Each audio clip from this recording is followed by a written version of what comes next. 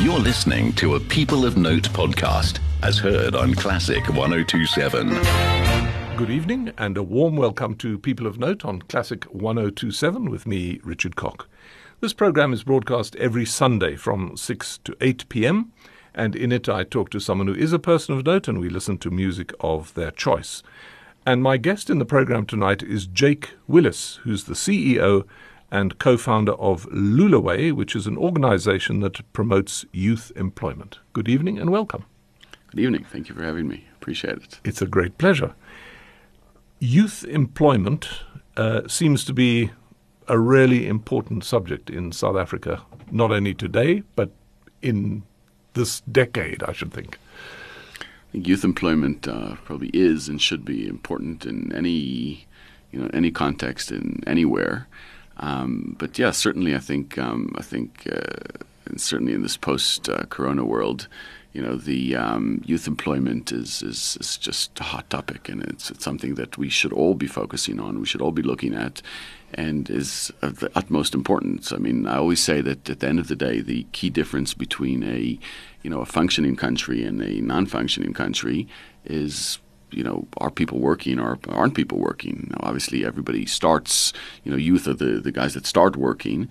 So if your youth are not starting to work, and I mean, we know statistically that that the real, the biggest issue around employment is when people never start working. So in other words, it's not as common to have somebody starting to work and then losing their job and never working again. But the long-term unemployment very often is people that never actually started working. So when we look at youth employment issues, it's really about saying how do we get people in the country to start working? And once they start working, very often they stay working. But if they've never started working, then in essence they remain in what is in essence the Stone Age in terms of an economy, because if you're not working, that means you're not producing. If you're not producing, what are you doing? You're subsisting. So it really becomes a subsistence economy. And where do we feature in the sort of world scale of youth unemployment or youth employment? So I think one of the important perspectives that I think are important to look at, the way I'd see it, is that you're looking at the developed world. So you're looking at your United States, your Europe, and those places, and they talk about unemployment and they talk about unemployment stats, and obviously their unemployment stats go from the 3% to the 5% to the 10% at the kind of crisis level.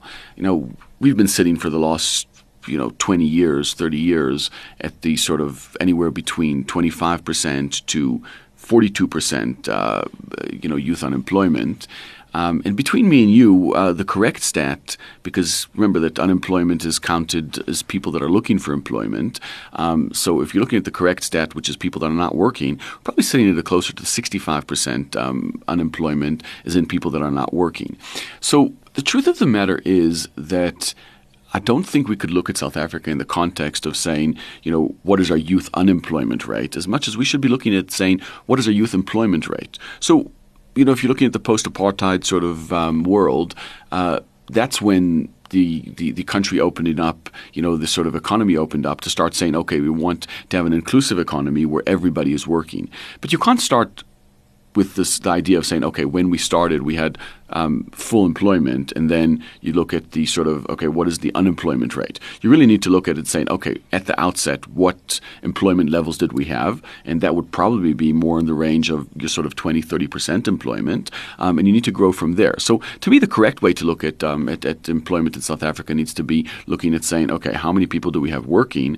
And growing from, say, 30% employment to a 35% to a 40%. It's like when we look at it from a youth unemployment perspective, it's almost sort of looking at your half-empty cup, but not realizing that, you didn't start with a full cup and then sort of take it down from there. You really need to look at it and saying, okay, we started from somewhere and we're growing it.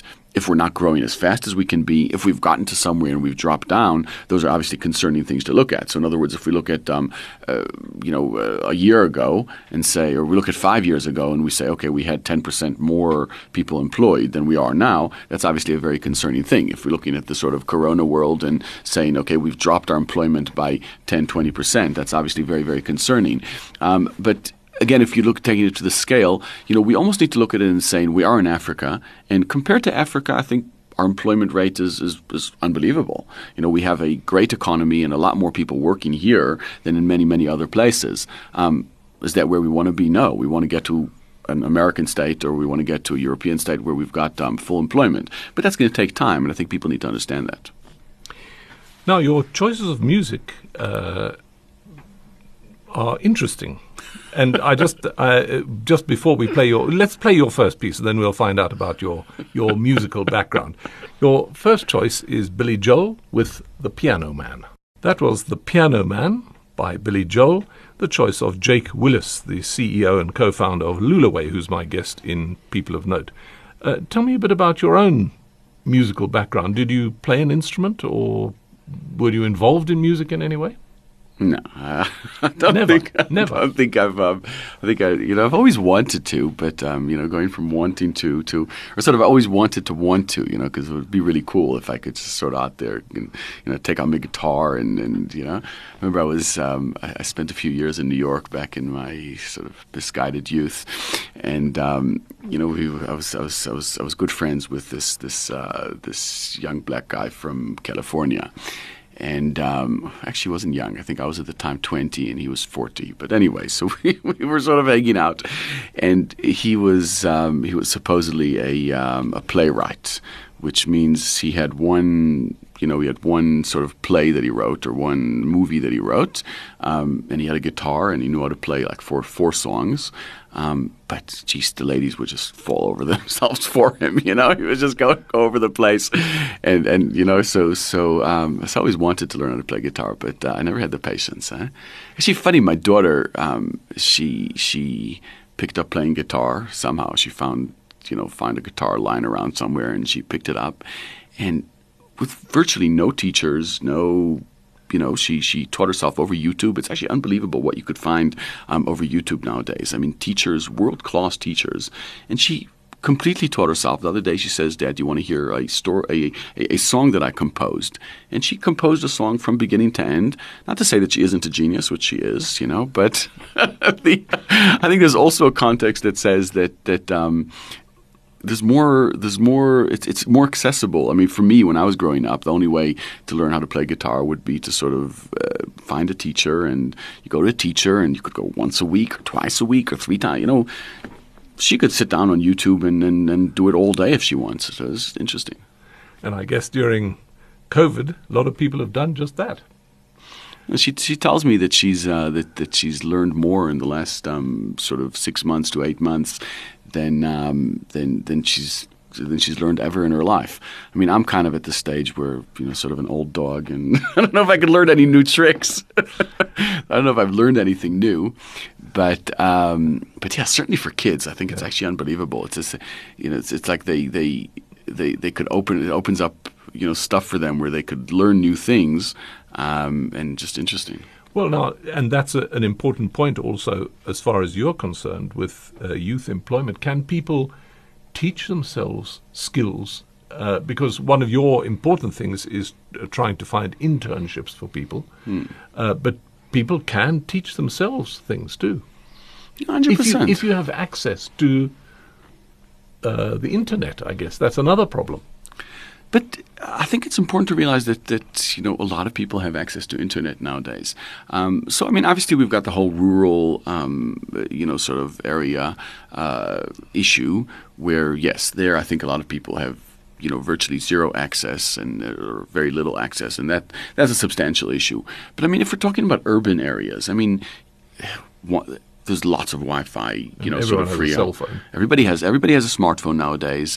I mean, we found from when we started working. I mean, 10 years ago when we started our business, the sort of core concept of it was creating these job centers in the communities, exactly because there was so little access to internet, and so few people were able to sort of apply for jobs online and things like that. Now, today. Although people still don't have necessarily the ability to go, the knowledge to go, and they don't have access to desktops. I think that's still virtually a privileged access to desktops. But in terms of smartphone access, a lot of people have, certainly in urban areas, I'd say a lot of people have sometimes 2, 3 phones, and they have smartphones. And that really has changed the way we do things, where a key part of our communication now goes out via WhatsApp. A key part of our communication goes out via sort of links that people need to sort of fill up and do assessments on their phones and things like that. So it's really changed the landscape in many, many ways. Your next choice of music is Frank Sinatra, I've Got You Under My Skin. That was Frank Sinatra with I've Got You Under My Skin, the choice of Jake Willis, who's my guest in People of Note. He's the CEO and co-founder of Lulaway, which is an organization which promotes and tries to provide youth employment. You're obviously not from South Africa. What brought you here? So my parents moved here when I was probably 19. So I grew up in Israel, and my parents moved here when I was 19. My dad opened a Jewish organization, and yeah, basically I was so I didn't come immediately with them. I was in New York at the time, and then sort of I came in. I went to university here. So I really only spent 2 years going to university here, and it was interesting, good experience. And then I went back to New York, and that kind of, in many ways, was a really defining sort of experience for me. If you're talking about my sort of music choices, that's where I got introduced to the kind of jazz clubs there, and the whole environment there, and that really kind of had a strong influence certainly on my musical tastes. But I was there for a few years, and interestingly, that was sort of it was an interesting point where my original visit to New York, where I spent about 6 months there, was in 1999, and that was at the height of the bubble. And I remember being there, and everywhere you go, there was signs, help wanted, looking for this person, looking for this, or whatever. I went here. I spent 2-3 years in university here, finishing that. And in my mind, always was, when I finish here, I'll probably go to New York because there's plenty of jobs there, and it should be as easy as pie to get anything. And in a 20-year-old mind, there's no difference between a recession and a bubble. It's all the same. So I got onto a plane, 3 years down the line, and this was 2002, I think. And I'd land on the plane, and I had no money, so I think I somehow managed to scrape together money for the plane ticket, and I had $100 in my pocket. That's all I had. And I get off the plane, and I managed to get a place for this friend of my parents, where I could stay there for a few days.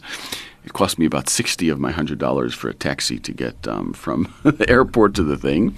And I was like, no stress. I'm going to go out to the road, and I'm going to find jobs, But little to my knowledge, this was in the middle of the recession. And I walk out, and all those help wanted signs were gone like they've never existed. So I'm walking down the street, and I can't find a job for love or money. So yeah, it was interesting sort of periods, Yeah. I mean, eventually I sort of, found some things, ended up finding moving furniture. It was just another interesting story where the whole industry there is dominated by these ex-Israelis, so, I sort of had an in there through that. And it was hard work. I remember at the time, it was when I started, I was there, couldn't find anything, and then I got this guy said, okay, he'll give me a chance to start working. And they started working at 4:00 in the morning. And at the time, and I had no money. It was like on my last sort of 50 cents. And that morning I was supposed to go, and I overslept.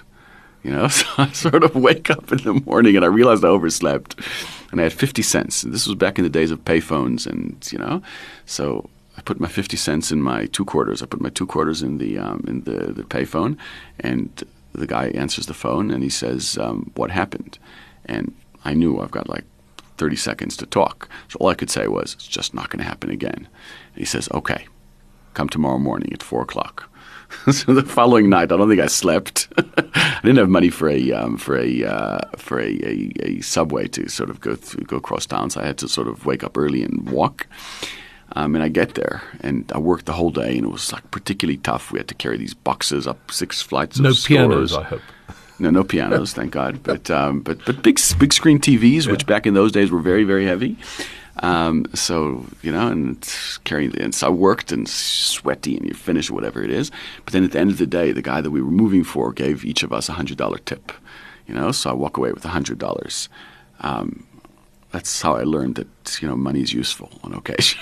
So, it's interesting. Well, and it was a useful job experience for you, a useful work experience. 100%. I mean, I worked there in moving furniture. I worked there as a stockbroker, which is its own thing. I mean, if you ever watch the movie Wall Street, it's like, it's based on true events. We sit there and you phone. They just phone people from morning to night to sell them sort of the same stock over and over again. But I mean, that was a job I could find, didn't pay very much, but sort of got through it. But you learned a lot of things.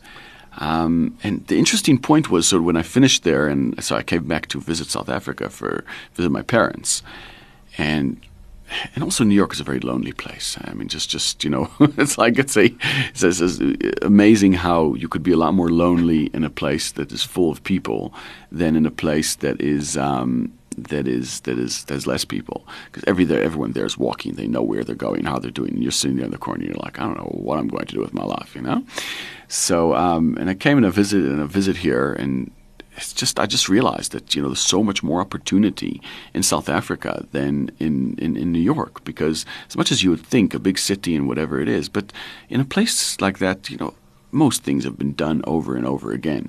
And then I sat in South Africa, and you kind of see yourself sitting on the seam lines of a kind of developed and a developing world, which is sort of, in an uneasy sort of alliance and just recently merged back then. And so many opportunities. And to this day, I find that South Africa just has so many opportunities. There's so much stuff that can be done and so much stuff that needs to be done. So it was really exciting. And a lot of energy. Yeah. And that they can't take away from us, and that's your next song. Ella Fitzgerald and Louis Armstrong. They can't take that away from me. They can't take that away from me. Ella Fitzgerald and Louis Armstrong, the choice of Jake Willis, my guest in People of Note. So having come back here, you realized there was an opening for something. And how did you get into the youth unemployment and doing what you're doing now? Because, I mean, it's a sort of endless job, I should think. But tell us what it is exactly that you do. So, interesting how I got to it. So I was working at the time. I managed to get a job to manage a little Nando's restaurant. And there was this little hair salon next door. And I needed the internet. And again, those days, no smartphones, so it's, if you didn't send an email, you got to find an internet cafe. So there's an internet cafe, and I go in there, and it's closed. And it's the back of the hair salon, I go in there again, and it's closed again. So by the third time, I was like, okay, something's wrong here, So I go in, I find this Nigerian lady that was running it. Actually, no, she was a South African lady that was running it. And I chat to her, and she says, yeah, she doesn't really feel like running it. It's just a pain and whatever, but it's there.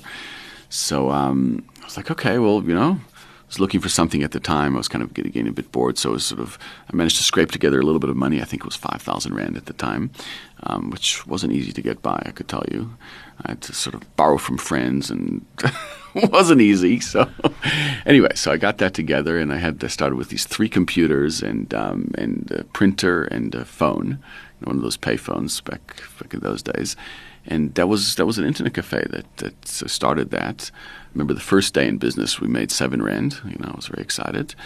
And then the second day, we made 8 Rand. I was like, okay, well, at this rate, I don't know where's growth, happening.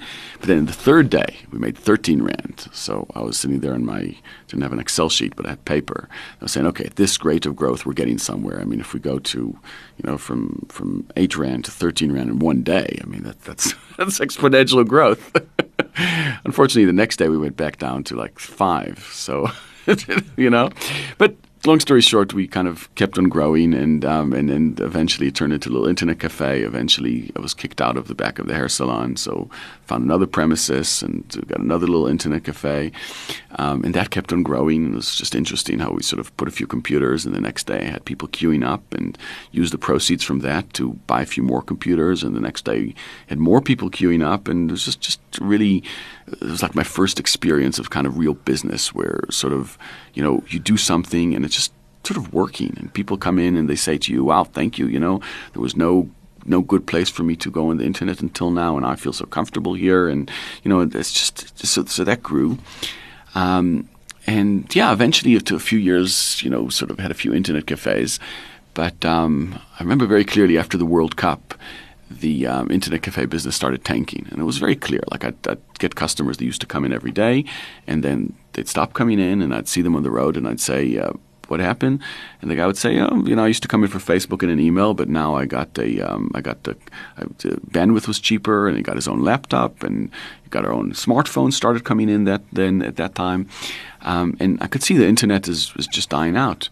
But I still saw these young kids coming in with their brown envelopes, sort of with their CVs and all that stuff. And I could see that, so I started saying, okay, what can we do about it? So I started putting together the service of, we'd take the guys and we'd create a CV for them and register them on PNet and Career Junction and a few of the other sort of things, and that was as a service. But after we put about 100 guys through this process, and I said, okay, well, the only way this thing is going to grow is if we start seeing some guys coming back to me and saying, thank you, you've helped me, you got me a job, or whatever it is, and I wasn't seeing that.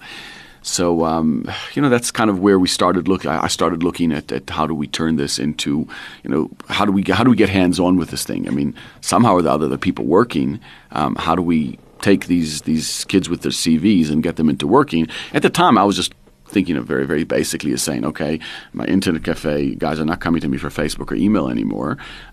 So the only thing I could do is get guys to come in so they could put CVs together. But if they're putting CVs together and they don't get a job, they're going to stop coming and probably not going to have money to keep on paying. So how do I sort of bridge that gap? And that was the beginning of a journey, Yeah. And it's obviously been successful for them and for you. So yeah, I think we've done some work. We've done some work. I think at the time, so when we started out, it was really about creating these job centers. And basically, the idea was originally what we did is so what actually happened was I met this guy that was running HR for Discam at the time. And I started talking to him about, I said, where do you recruit? What do you do? He says to me, come on Monday morning to our offices and I'll show you what happens.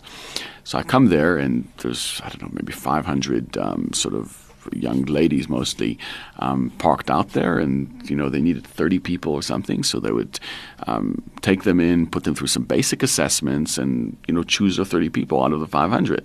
So I said to him, well, today's day and age, surely there's a better way of doing this. I said, why don't we get the guys to come into our internet cafes, call them job centers, we'll put together some kind of an online system, and put them some assessments. Tell me what assessments you do. I'll let them do the assessments there online.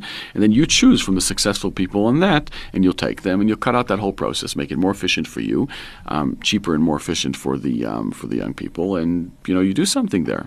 So that was kind of the beginning, when we sort of started there. I think we got McDonald's as our second client. And Nando's? Since you first worked there? No, Nando's we never landed. Nando's we never landed. There's a whole backstory to that, which I don't know if I want to get into, but Nando's we never got into. But we got a few early clients. But the interesting thing was that we could never get that sort of process of getting clients to pay for recruitment going. So there's a number of reasons about it, but I mean, maybe taking the McDonald's as an illustration. So they were actually paying us a certain amount on a monthly basis for the recruitment. And what they needed to do is they needed to get their restaurant managers to sort of go online, choose the people, and take them from there. And they just wouldn't do it. I went to the extent where I said to them, okay, you know what, maybe these store managers are not quite at the level, they don't know the internet or whatever it is. I said, just phone me and I'll send you people. And we couldn't get them to do that either. So what eventually, and I traveled the country. I went to every restaurant, because that was our probably most important client, and talking to these restaurant managers and trying to figure out what the issue is. Here's an easier, simpler way for them to do it. and they just weren't doing it. And it was paid for. It was already paid for, so you don't have to pay for anything. It's an easier way for you to do it. And eventually, there was sort of a sense that there was a kind of grassroots kind of recruitment happening where people would come into the restaurant. Maybe they lived in the area. Maybe they would come in. I think the restaurant managers, to a certain extent, enjoyed that sort of that sense of power, that sense of they could give jobs away, and also they could choose their own people. They didn't necessarily want to choose bright young people that we would send them as much as, if they want a cleaner, they'd prefer to get a 40-year-old cleaner to sit down there and just clean the windows, and that's it, So it was almost like sort of, okay, we're trying to change mindsets. But business is not really, in the business of changing mindsets. Business is in the business of doing business. So what always sort of happened is, so Nando's head office at their HR and whatever, not Nando's, McDonald's head office at the time, they were even willing to push it. They were even willing to sort of say, listen, this is the way we're doing it, and if you don't do it, we're going to reprimand you, whatever. But where it kind of landed at the end of the day was, you have a restaurant that's doing fantastic in terms of their turnover and whatever and blowing the lights out, but then the one infraction they did is they didn't hire through a particular mechanism, and it was very difficult for them to sort of enforce it. So yeah, we had to sort of figure out another mechanism or another way where there would be more force and more money and more resources to sort of start working on changing mindsets. Your next choice of music is Dan McLean, American Pie. That was Dan McLean's American Pie. And splitting up the pie is what you're about in South Africa, trying to get more pieces of more pies for more people. I guess. And I think that was so. I mean, going back to sort of that experience. We were really trying to work with these employers and trying to get them, to sort of pay for recruitment, and realizing that I think one of the challenges to this day, but certainly then, I think there's a little bit of change, but there was a sort of element of entry-level recruitment which wasn't happening at a formalized way or at a sort of organized way. So it was really very much sort of people filtering in and, sort of people hiring their friends and, one person hiring the other and that kind of a thing. And to me, where I was sort of looking at it from our business perspective, but also just starting at that stage, because originally we really just looked at it from a business perspective. This is a great business opportunity or whatever it is. I didn't really so much look at it as a kind of youth employment and, from a social perspective. I just got into it, somehow through trying to create as an opportunity, trying to create a business. But sort of as I'm going in there, I'm kind of realizing, hold on a second. The problem here is deeper than, just a business opportunity. The problem is that you actually have these millions of youth out there looking for jobs. And there's some kind of a significant mismatch between, sort of how recruitment happens at that entry level. And the issue with that, so, I mean, someone could say, okay, well, what's the difference? At the end of the day, there's, there's businesses that are recruiting. There is youth that need jobs, and somehow or the other they're getting into the jobs. Who cares how it happens? Why is it? Why do you need to spend all this time, effort, and energy in changing it or whatever? But what I really saw was that, so going back to that McDonald's and sort of going through to, so we had some restaurants that took us up. We had some restaurants that took us up, and they would use us. And if they would use us, because we had a formalized system, we had assessments, we had a thing, and we would send them younger people, brighter, but more likely people for them. Well, that's the interesting thing. So there's a difference between. So again, there were two types of restaurants. So there would be the one restaurant which the manager didn't want to hear of us. They would say, listen, I know what I'm doing. I'm taking people. I get them in to run my restaurant. End of the story. You're sending me all these, all these Generation X young people. They've come with their expectations. They come with their ideas. Some of them would come in and they would be more educated than the managers and whatever it is, and they just couldn't handle it. So you'd walk into their store, and I started seeing that the restaurants that were using us, they would have just a younger, higher caliber of person. And yes, it would be more difficult for the managers to run. Because if you think about it, if you're a manager and you've got to manage 60 people, would you prefer to manage 60 sort of, less educated, somewhat more stable,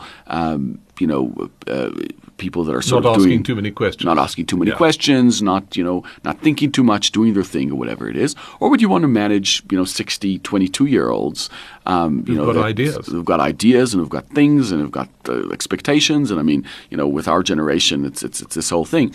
But but what I did feel is when you walk into the restaurants that did have that young thing, the energy and the vibe was different. You'd walk in and there'd be like a vibe to it, there'd be an energy to it.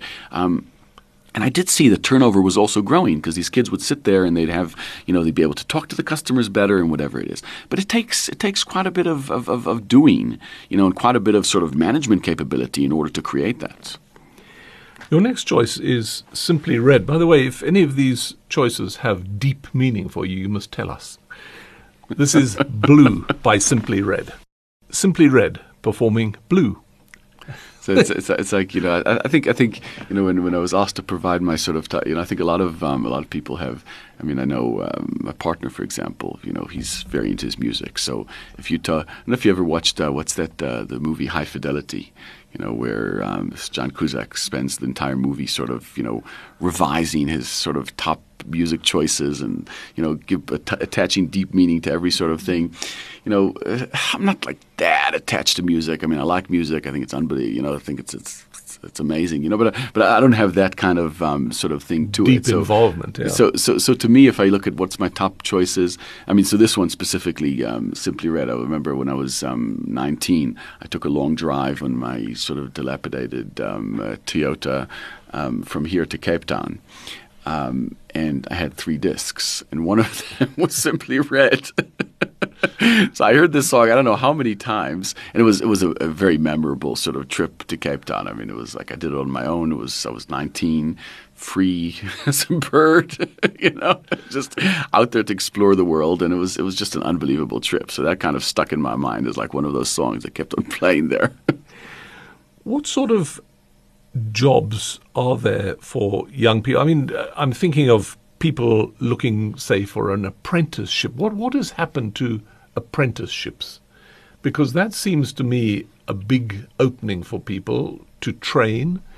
They start by working in a sort of work situation for somebody or with somebody. What has happened to those days of apprenticeships? Because there could have been many, many thousands of them. So I think it's a bit of a complicated conversation because, so back in the days you had these internships, right, where people would come in and they would work for free and they would... What is the difference between an internship and an apprenticeship? So, I mean, an internship would traditionally, at least, an internship would be in a more sort of, white-collar environment, and an apprenticeship would be sort of more in a blue-collar environment. So you would, apprentice as a plumber, as a machine operator, or whatever Carpenter, it is. Yeah, and you would intern in a radio station or whatever it is. But sort of the common thing to both of them, to a certain extent, would be that you wouldn't get paid. So you would be an intern at a radio station, you would make coffee for a lot of people, and you would kind of learn your ropes through it or whatever.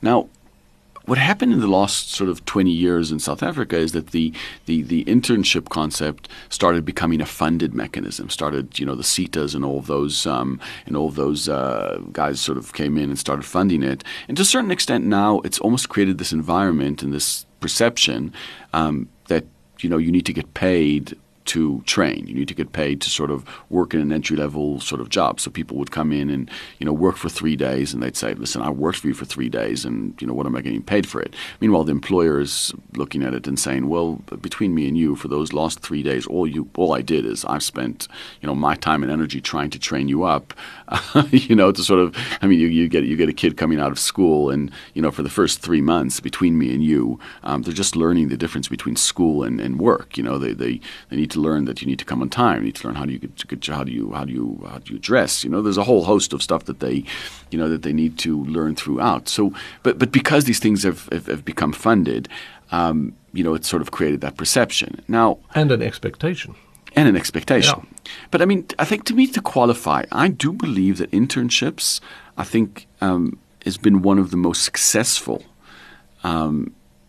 interventions or things that the government has done in the last 20 years. So as much as the downside to it is that these sort of free internships and the expectations it created have a certain level of a downside to them, I do believe that and maybe to go back to the previous conversation, which is, when we started realizing that sort of the whole youth entry-level recruitment journey is not something that is not working, in a way that promotes sort of a growth of an economy and growth of a population. And I think another issue with that, to me, is the fact that, you don't have a hope. You don't have, so if there's a sort of organized, you finish matric, and then after the matric you get, you get out of the matric class of 40 people, you get even 5 of them, that sort of the top 5 get a job.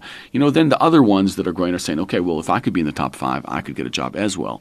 But when everything is just kind of, okay, it happens to be in where you live and where your sister is working and where your mother is working, it almost creates a situation where people feel that getting a job is not depending on your performance. It's not depending on how good you are and who you are. It really just depends on who you know. So that's when we started working and saying, okay, how can we sort of try to create and change this perception?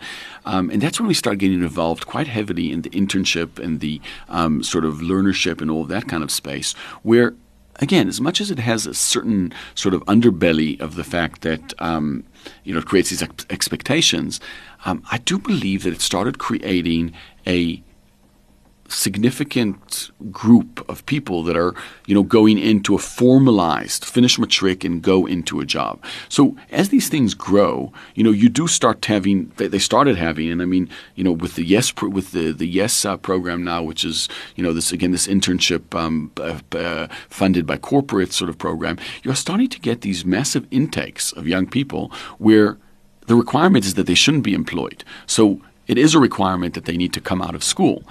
So you're starting to have a situation where you are having more and more young people coming out of school and going into sort of formalized opportunities and formalized ways of working. So, and I think we're finding a lot of employers which, if used correctly, which is what we try to do, they're looking at internships and those kind of opportunities as a way of saying, okay, well, I wouldn't necessarily have a budget to take on 200 inexperienced people right now, but because I've got this funding for it and because it's paid for by government or corporates in some way or the other, okay, I'll take these 100 people and I'll accept the fact that for the first 3 months I'm not going to make much money out of it, but, I'll do it. So to me, it's been a really, really powerful mechanism of promoting youth employment and specifically promoting youth employment in a formalized, organized way, which I think is an absolute important key in order to create a learning, sort of a learning environment where young people have a sense that this learning will lead them to employment. So if someone is listening to this program and they think that they may be interested in providing a learnership somewhere, what do they do? So luckily we have a website. So tell us what it is. So it's lulaway.co.za. So that's lulaway.co.za. Just choose the contact button. I really try. It's like I try to make sure that people that fill in any of our contact forms, get contacted very quickly because, I know in today's day and age people don't have a lot of patience. So if you filled in a contact form, you're sitting there, you're interested in the idea. If we could hit that iron when it's hot, when you're on it and thinking about it, then you could get very far. So we really try to contact people very quickly. Fill out the contact form. We'll try to get back to you. And if you have an opportunity that you could take on a young person, I can't say we could always help. I can't say we could always have the right thing, but certainly we're interested to have a conversation. We want to know about these opportunities. We want to understand them, and we'd like to see what we could do with them. So there it is, www.lulaway.co.za. That's the website to go to, and that's the organization that Jake Willis, who's my guest in People of Note, runs.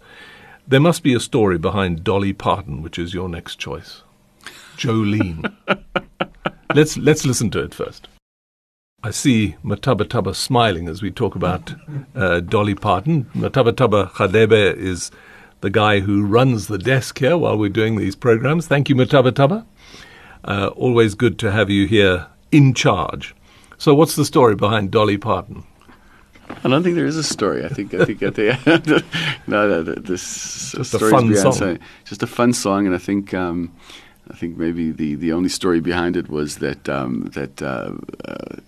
was taking the kids to school, and they hated all of my jazz and blues music. So they felt it's depressing.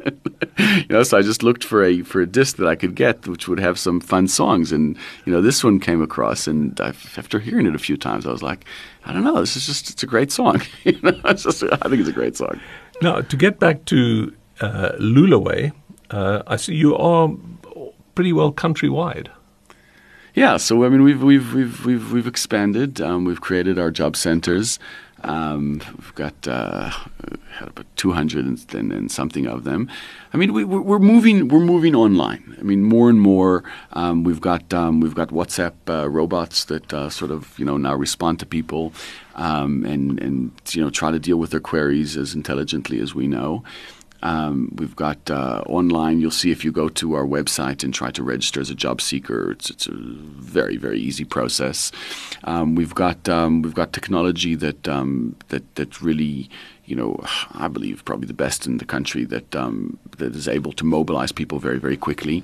And we use WhatsApps and SMSs and our app and a combination of sort of technology. But we have created one of the most significant databases that are countrywide. We're able to mobilize people very, very quickly.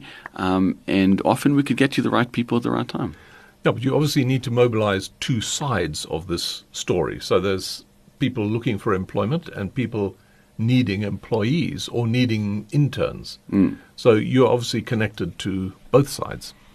100%. So I mean, we obviously, we have a very significant database, and I mean, what's really happened over the years is that like I said, recruitment hasn't really turned out to be a business as such because of because in essence recruitment happens to a large extent sort of word of mouth and grassroots. There isn't, I don't believe there's really a great case for a recruitment business, an entry-level recruitment business in the country at this point in time. So really we've turned into a youth development organization. So what we do is we sort of work with a variety of types of organizations in order to find ways of mobilizing of mobilizing projects that will have meaningful impact. So I mean one of the projects I'm working on right now, which is to me super, super exciting, is we've actually created a sort of organization to do it called Lula Rides, which is focused on getting scooter riders for the e-commerce industry. Specifically, we're working with Uber Eats around getting them sort of people. So this is to me, this is a super interesting story where in many African countries, in India and many other countries, scooters are just sort of a staple of transport. It's not like that in South Africa. In fact, there's actually a certain resistance to riding scooters amongst the young people. But somebody was actually mentioning it. An interesting way. It was saying that that if you're on a scooter, you're actually immune to traffic. You look at a scooter and saying, it's better in traffic. He says, no, you're immune to traffic. You could be sitting there in a gridlocked place. You could be sitting there with drivers around you swearing, pulling their hair out, and you just cruise straight past them. So it's really growing, and more and more between the Uber Eats and the Take-A-Lots and those guys, they need these scooter riders, but the skill is not there. So what we're doing now is we're taking South Africans, and it's really not a long process. We take them, and from beginning to them working, it takes sometimes less than a month, where we get them their license, we train them how to ride an actual scooter, we get them onto the platform, and these guys could be earning 6,000 Rand a month and above using this process. So that's just an interesting example of a sort of situation where you're able to take a industry that's growing but has some constraints to its growth, particularly because of a lack of a skill. But I mean, we've got millions and millions of unemployed. They just don't have that skill. So, but in order to get the right people, we need to get, just to give you some examples, we need to send out probably about 5,000 messages to land up with 5 people riding. So in other words, we need to access 5,000 people because you need to find the right people in the right time, in the right place, in the right mindset, that are happy to do it, that are happy to ride the scooters, that are able to get through the learner's assessments, which is not very difficult, but requires a certain level of commitment and a certain level of going through. But if you're able to open up that bottle, that's real employment that gets created. Yeah, and it's interesting for me because I've noticed during the last 7 months that the number of scooters on the road has increased. I mean, they're sort of little hubs of scooters that collect all over town, obviously close to restaurants and things where they're ready to go at a moment's notice. But it's definitely increased during the lockdown. But you'll find that probably about 95% of those riders are foreigners. So a lot of just check it out. You'll see that most of those guys are foreigners, and not because of there's a. I think the companies running these things, regardless, the industry cannot grow on the back of foreigners just because there ain't enough of them. But the skill ain't there. The skill just, South Africans are not riding scooters. They don't have the licenses. They don't have the ability. They don't have, I don't think the desire is missing necessarily, because when we're starting to recruit for it, we're not finding it to be a hard sell to get the guys to come in. But the skill is just not there. And it's very strange how you would get somebody to come in and, parents will be very comfortable to pay 30,000 Rand a year to a Boston or a whoever it is to learn drama or business admin or whatever it is, where you're virtually guaranteed not to get a job. You're not going to get a job by doing business admin or whatever. But then but they're not going to fund them training on how to ride a scooter or some basic buying a scooter or something like that. I mean, for 30,000 Rand, they could learn how to buy a scooter, they could have a scooter, and they could have a job for life. Using that. But it's a mindset and a perception that's not quite there. And that's where you sort of need to come into these gaps and sort of say, okay, there's an issue here. How do you solve it? How do you come into it? How do you do it? And I believe we're at the beginning of a wave, where we could get, I think there's 30,000, 40,000 opportunities waiting to happen over the next 2-3 years. Your next choice is Jimmy Buffett and Alan Jackson, Margaritaville. Margaritaville, Jimmy Buffett and Alan Jackson, the choice of Jake Willis, who's the CEO and co-founder of Lulaway, which is a youth employment organization.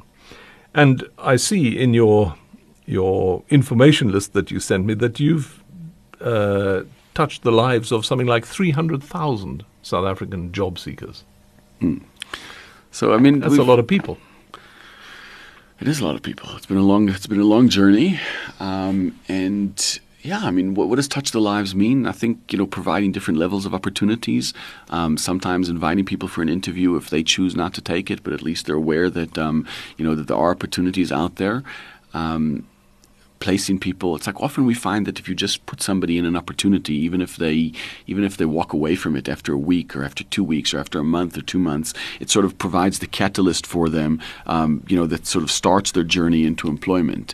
So I think we've done a lot of work. Just let me pick up on that a moment, because you said earlier on that if people have actually worked, the chances of their continuing to work are much higher than if they've never worked. Yeah. I guess that's a worldwide thing as well, because you hear of people on the dole in Europe who just remain on the dole their whole lives. So there's never a sort of motivation to work. Whereas if you have actually worked, you realize the value of work to you, as a human. For sure. I think you realize the value of work. You realize that there is work out there. I mean, it's I think for a lot of people, they don't understand just the basics. I mean, I always tell guys, if you worked at a, Pick and Pay, for example, you start understanding how an organization works. You start understanding the concept of, so sort of a guy that never worked before will walk up to a factory and talk to the guard and say, I need a job. And the guard's going to say, go away. A person that's worked before understands that the guard has no say on who's being employed, who's not being employed, and he understands that, okay, he needs to find the person in HR, he needs to find the manager, So you start understanding how these things work. So it's really about understanding the world of work and, what it is about and how to go about getting employment, some basic behaviors, how to dress when you're looking for work, how to dress when you're working in the beginning. So there's a whole host of things that are around it where the value of getting that first foot in the door is super, super important. Your next choice is Tina Turner, Private Dancer. Private Dancer by Tina Turner. I just want to pick up something else you said, was that the bulk of scooter riders here are foreigners. This is an ongoing issue in South Africa, is foreign workers coming in, taking jobs. I put that in inverted commas. But actually, foreigners who've come here have actually made a really conscious decision to come here. They then have to find a job, because otherwise they're really sunk. How much of an issue is that in our South African labour field? I don't think the fact. Listen, I mean, certainly it pulls down pay, it pulls down salaries, and I certainly think that it can't be. There needs to be constraints on it. So I think there is a level where, at the end of so I mean, it's very clear, for example, when working with Uber and those kind of guys, that they understand the need to move over to local labor or local guys, not just from a perspective of sort of the legalities and the sort of PR and whatever it is, but even just from a perspective of realizing that if you really want to grow, if you really want to sort of create something, it can't, building on the back of foreign labor is not a strong foundation. So I do believe that the government has a responsibility to promote in every way, sort of the well-being and the of its local citizens before you have foreigners. I don't think it's a major issue. I think, to me, looking certainly at the scooter situation, I think if there was plenty of locals, which I think we are working on, and I believe we will turn that, we will move that needle very soon, on that sort of issue. But I mean, certainly, if there was more South Africans that had the skill and the ability to do it, then they would get it as well. And I think there's often you could create more of a pie in order to have more people eat it, as opposed to trying to say, there's a limited pie. I think if I'm looking around in South Africa, there's so many opportunities. There's so much stuff that can be done if people just have the right idea and the right motivation and the right thinking. So I think, to me, the major focus needs to be, how do you incentivize people to open more businesses, to do more things? How do you provide more skills to your local citizens in order to do it? And again, not to say that there isn't a responsibility to try to limit the numbers of foreigners and things like that. But I think, to me, the core focus and the key motivation should be, how do you provide your own citizens, our own people, with the skills that are required to succeed in this economy? Yeah, because I was thinking right back to the beginning of this conversation, where you said that the furniture removal business in New York was run by Israelis. It's a similar sort of situation, because we have, I guess, whole sections of the economy here run by Zimbabweans, or I don't know where the scooter riders all come from, but when you look around Africa, you see further north in Africa is the place of scooters, like Nigeria or places like that. And I guess that could be the same here. But let's look at your next choice of music, which is Lady in Red. This is Chris de Burgh. That was Chris de Burgh with Lady in Red. I must say, I really hope nobody's really looking deep into these song choices and saying, what's the deep psychosis going on there? I'm sure there is one if we go through it all carefully. Don't. Well, we're coming towards the end of the program now, and your final choice is Man on the Moon. But before we get there, just to say that what do you say to young people, if there are young people, and there are, who listen to these programs? What do you say to them? Can they contact you directly? I'll just give that. It's www.lulaway.co.za. is there hope for people? Because there are so many people looking for jobs. I mean, you said it could be as high as 50 or 60% of people who are jobless. And that's quite a hill to climb. For sure, it's not simple, but I do believe if I was a young person in South Africa right now, I wouldn't be worried. And again, am I to say that I'm not worried as on a societal level? And certainly I think there's some tremendous challenges to be overcome. But I think that on any individual person, if you're determined, if you're reasonably smart, and you're out there and you want to get something done, you should be able to do it. I really don't believe that we're in a situation where, one of the kind of great things about South Africa is right now it's a democracy. And I think as much as it might not be living up to all of our expectations, and I mean everybody has expectations for everything to happen overnight and change or whatever it is, but nobody in South Africa now can say there is something artificial that is stopping them from getting an opportunity. A person, I am virtually certain that a young person that has decided that they want to get an opportunity and they will do whatever it takes to get it, can and will get an opportunity in this country. There's so much stuff to do. There's so many entrepreneurial possibilities and opportunities. I mean, the simple thing is I could tell you right now, any young person that will walk into our offices and say, I am willing and able to become a scooter rider and will persist at it, virtually guaranteed they will get an opportunity. I could tell you that right now. And they can earn real money. And they could earn 6,000 Rand and above and up to 15,000 Rand. A month. So there are definitely opportunities that are there for the taking for somebody that's determined, and it's up to the young person to decide. Well, there we are. Positive words from Jake Willis, CEO and co-founder of Lulaway, which is an organization that provides youth employment. Thank you, Jake, for coming on the program. Thank you, Matabataba Khadebe, for taking us through the program, putting it all together. High fives all round, fist pumps, and we're going to play out with Man on the Moon.